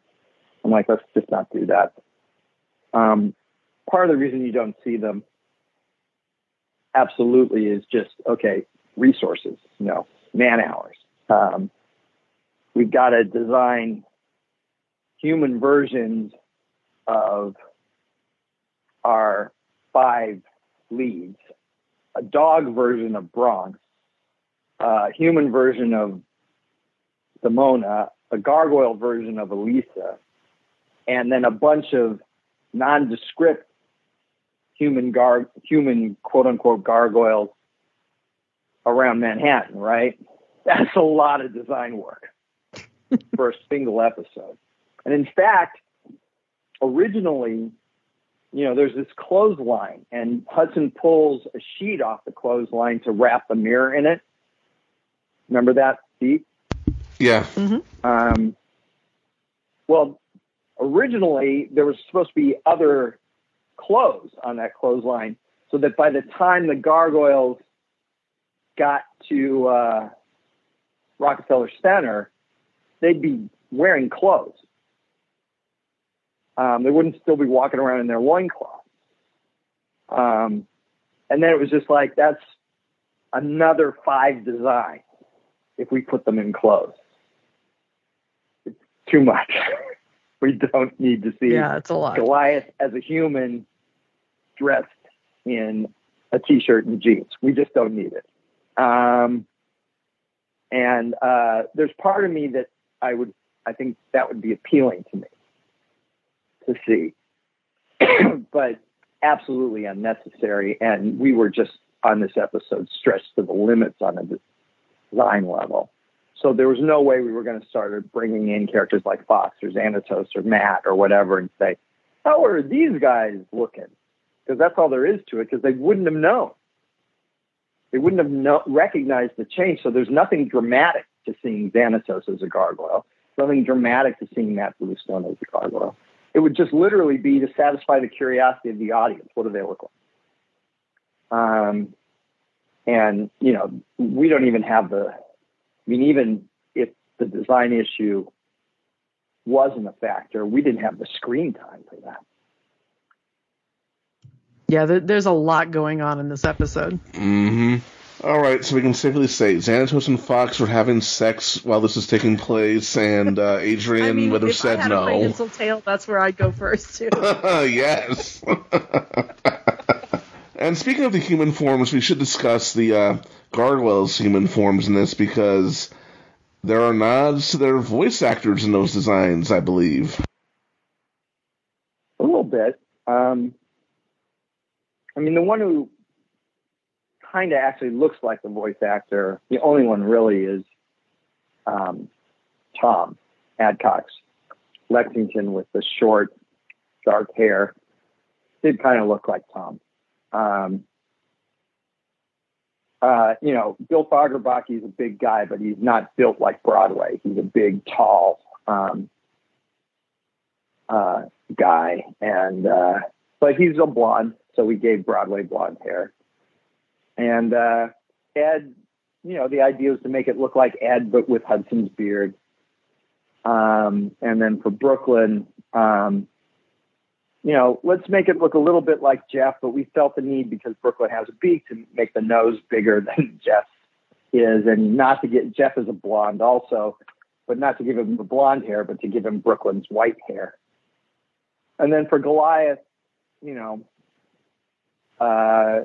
we gave him darker skin to match Keith. And the in-universe explanation for that, I've always said, is that subconsciously at this stage, Goliath wants to match Elisa. So he's seeing himself with a skin tone similar to hers.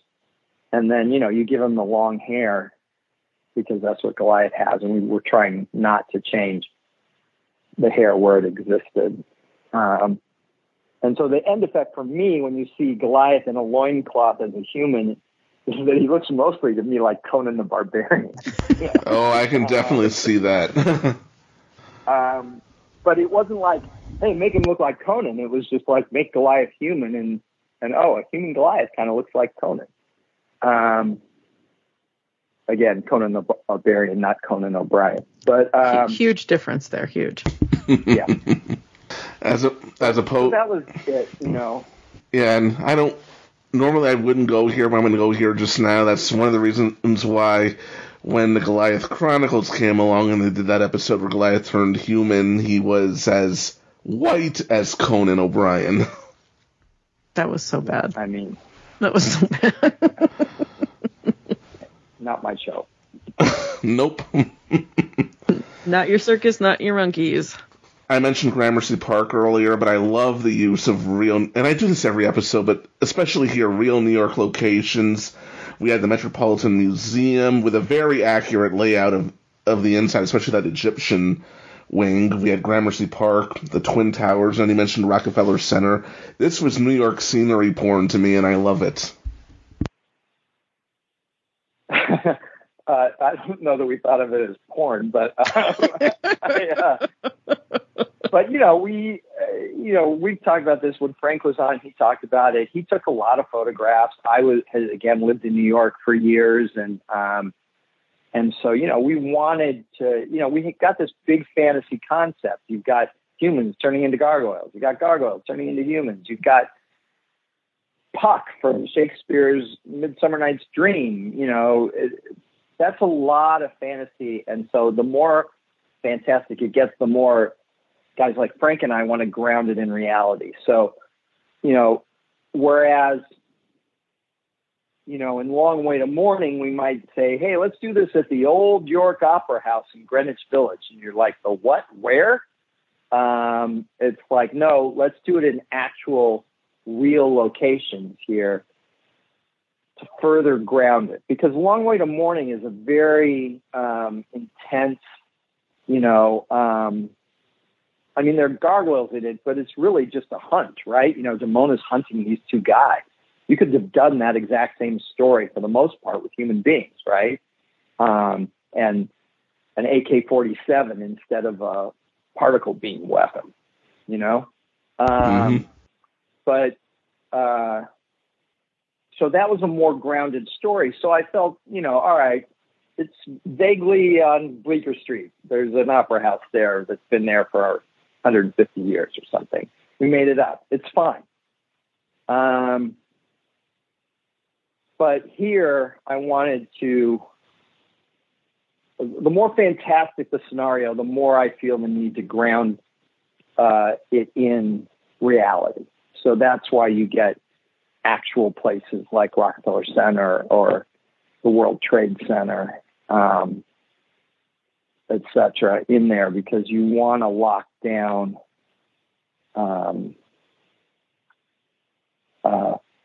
something to ground the fantasy.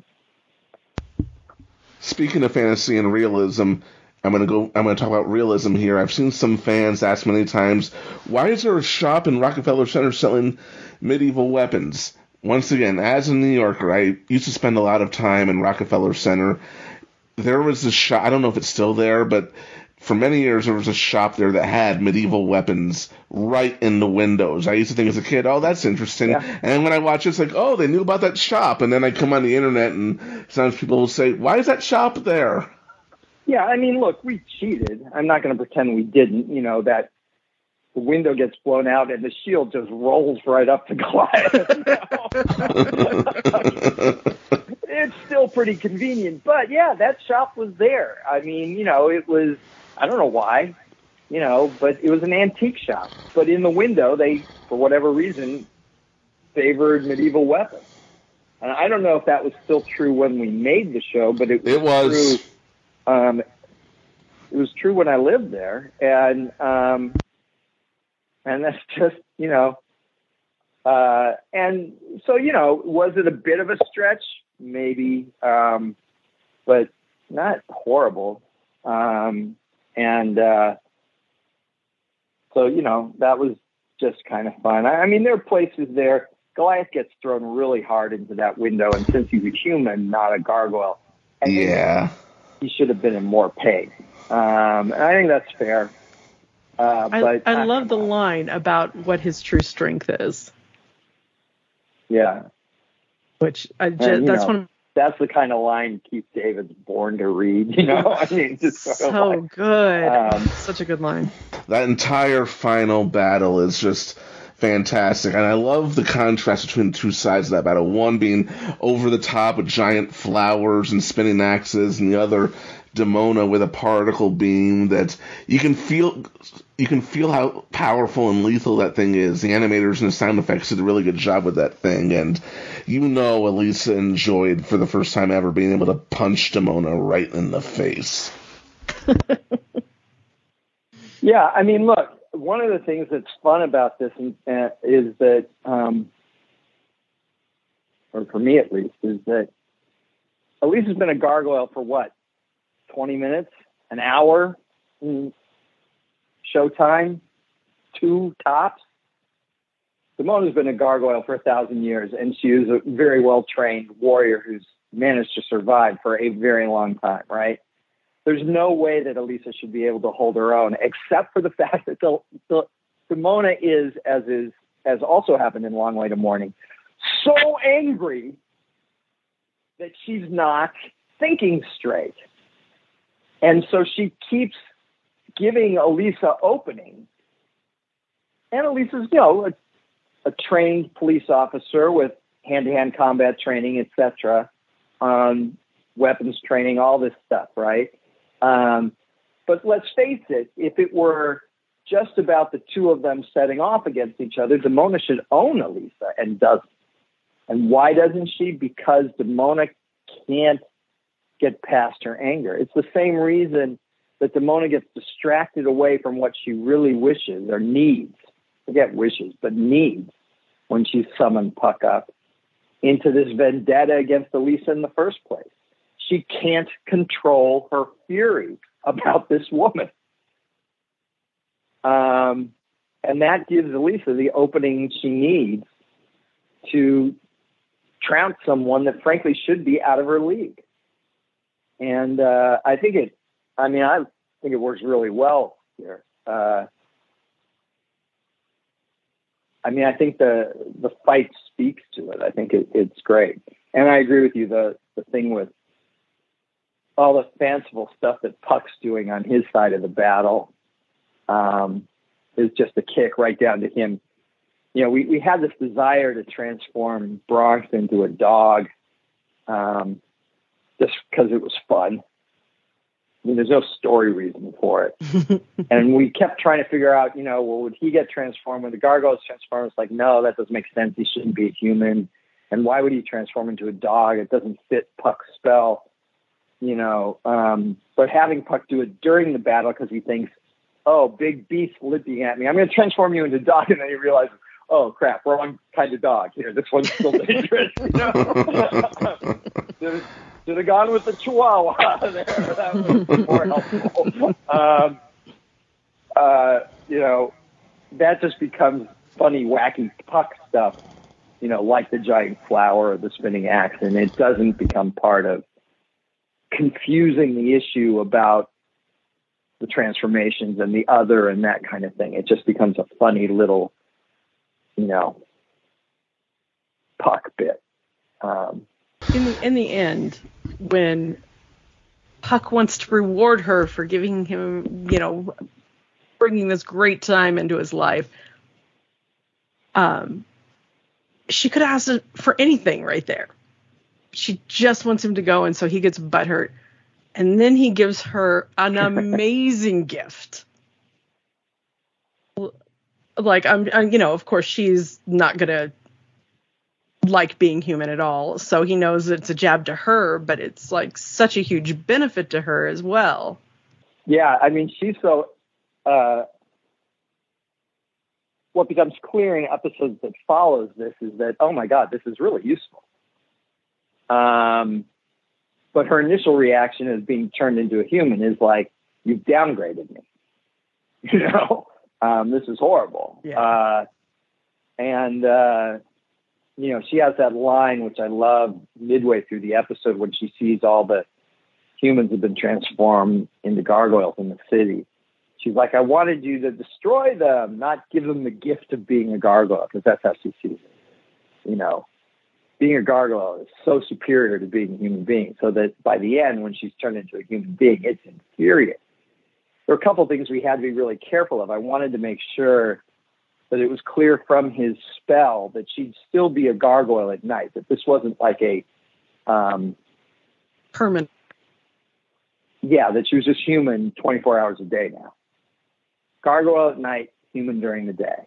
And we visually spell that out in a future episode, but I wanted to make sure that the spell spelled it out with as much clarity as possible. We didn't want to lose Demona as a gargoyle.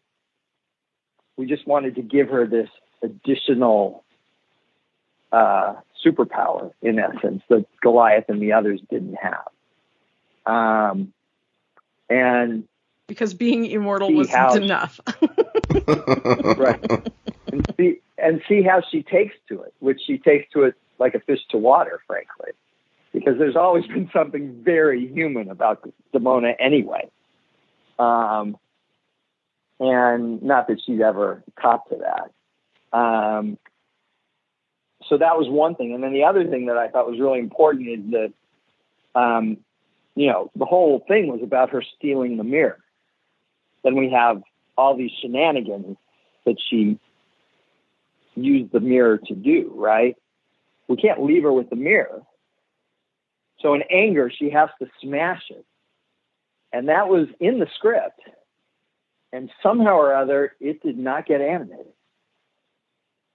And so we just added the sound effect of her. Yeah, the off-screen smash of the mirror to imply it, because we had, I still don't know how that happened, but somehow we didn't show it. And I felt that was it was very effective, though, still. To close off. Yeah. There's some great sound stuff. Just the way Puck moves through the air. The animation's great, but those little whiz sounds. You listen to it, yeah. That Pekka put in, Pekka Thomas, our sound effects editor, put in for when he moves are so great. It's such a little thing, but they're brilliant, and it adds so much. I just love that stuff. And, the episode for me is really funny all throughout, but really tragic and heartfelt on another level. There's some great action in it at the beginning and at the end, and some interesting stuff in the middle. And then just this really kind of fascinating story that shows the potential of the series, while widening the world of it, both in terms of the introduction of Puck and what that implies down the road for others of the third race, and also what it does to the Goliath-Elisa relationship, and what it does to Demona at the end, sort of give her the ability to completely alter her modus operandi, and make her an even there's more so many effective villain questions than that she you was. walk away with at the end of this. Yeah. Now, when you guys first saw it, did you get the whole, okay, now she's a gargoyle at night or a human during the day? Did that? Oh, yeah. Was that Yes. clear, or was it Yes. something that you? Good. No, I absolutely didn't think she was permanently human, for sure. Ditto. Very clear. And what was cool about that also was, and I'm going to finish the point on this, is that I've got another point to make right after, but it's part of the theme of the villains getting more powerful on this show. The pack being a very visual example of this later. Xanatos gets more powerful as the series progresses, and even newer villains who show up. So I thought it was a natural fit, and I like it. I do have one more point, and I think this is something we do need to discuss, because I often run into some other fans who seem to miss the point on this, and I wrote down this note: why Elisa can't permanently become a gargoyle, why Goliath can't permanently become a human, and why neither can have Demona's deal, because some fans just don't get it. I think there are certain things that are intrinsic to to what makes a character who or what they are. And Goliath has to be a gargoyle, and Elisa has to be human. Thanatos has to be mortal. There are certain things that if you give them the quote unquote heart's desire, or you try to make it easy, it robs the character of who the character is fundamentally. And it's like I was saying earlier, I think if you asked Elisa, not in a heat of the moment, but in a quiet, contemplative moment, would you like Goliath to transform into a human? I think she could answer you with all rationality and say, I'm not going to pretend that wouldn't make life easier. It would. But no, I wouldn't want that, because being a gargoyle is who he is fundamentally. And I wouldn't want him to change that, because I wouldn't want to change who he is. Who he is who I fell in love with.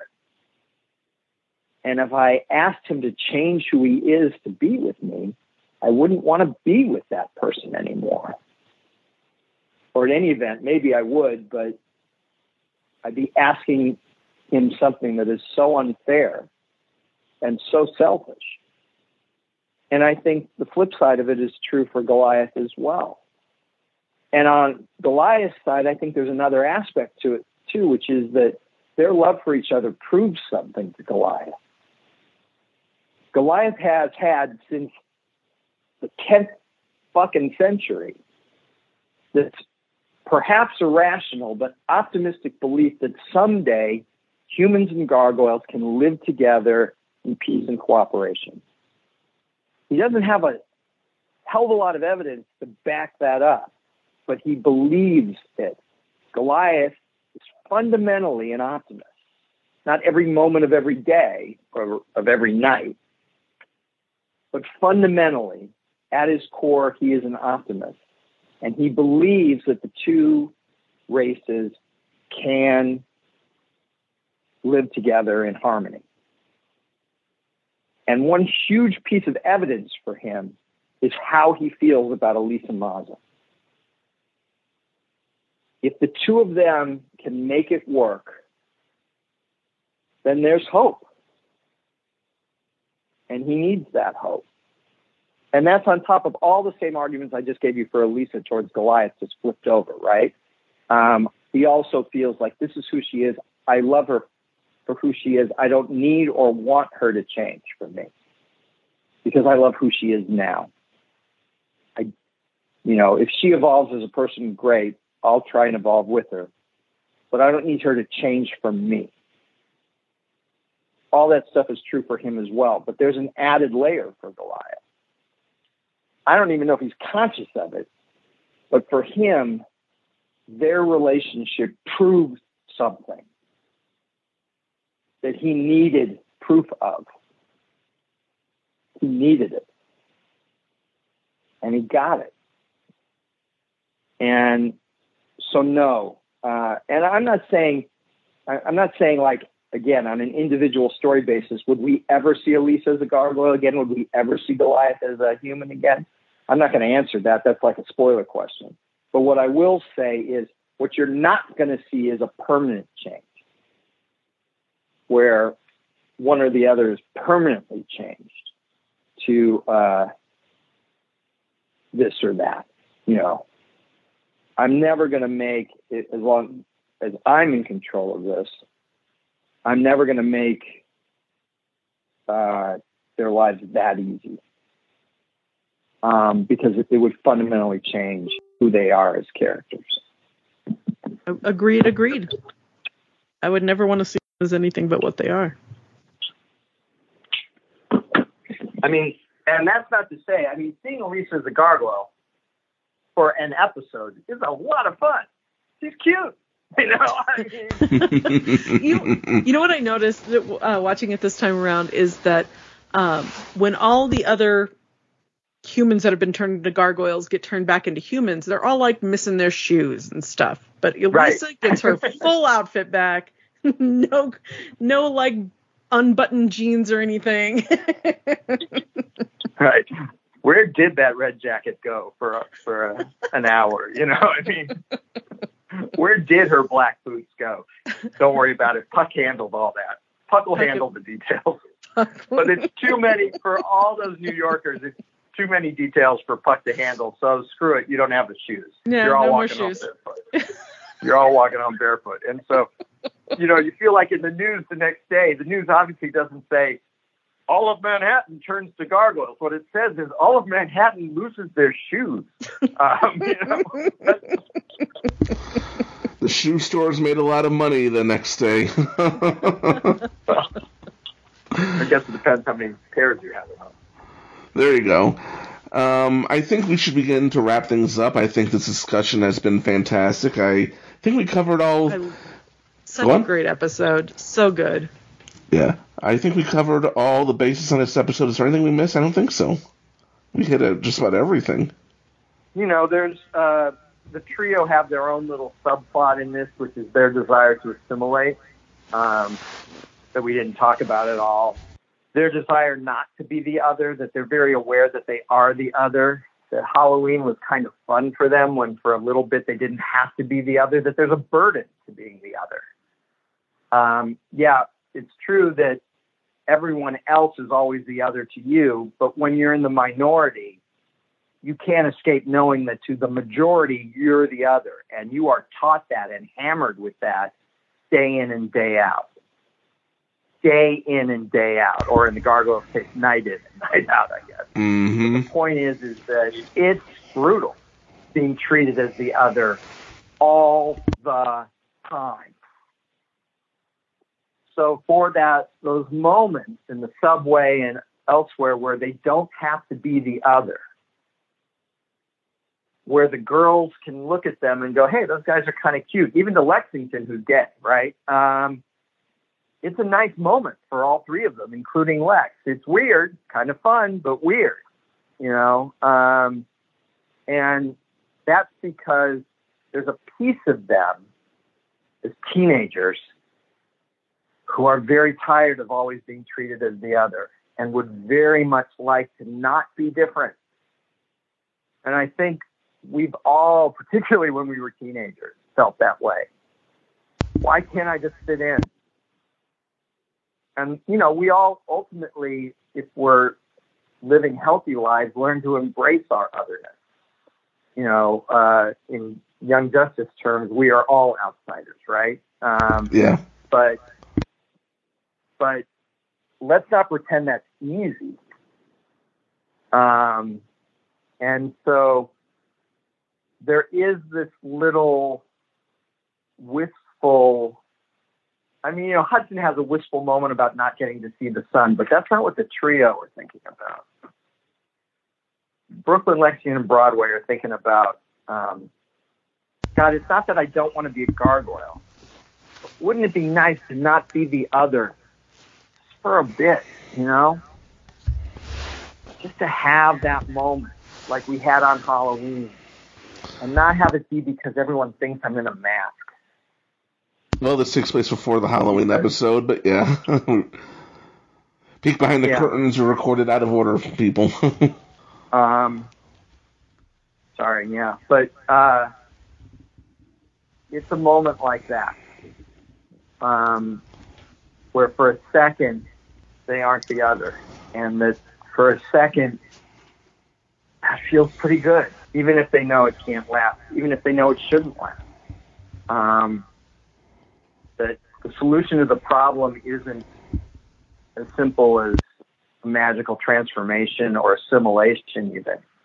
It's got to be about all of us sort of saying, it's okay to be the other. We don't mind that you're other because we're other to you. You know, that's where it's got to go ultimately. Amen. But you know, for them, there is this sort of wistful moment, and that's the one thing I think we kind of skipped. Yeah. Well, we just covered it now, beautifully, I might add, and I do think we should wrap up. It's getting late and there's dinners to be had, so, Greg, I've been eating all day. Jen, we appreciate your dedication. I appreciate your dedication. So before we say goodnight, Greg, this is coming out September 16th. Happy birthday, Jennifer. Is there anything you want to plug? Me? No. I want to plug Jennifer's birthday. Everybody send Jennifer happy birthday wishes. I Happy would birthday. like that a lot, actually. That would be really cool. All right. Well, in that case, I just keep binging Gargoyles. Contact your local comic shop if you want hard copies and ask them to order the Dynamite Entertainment Gargoyles comic for you. I think it should be coming out in previews very soon. And join us next time for The Silver Falcon. It has been a blast. Thanks, guys.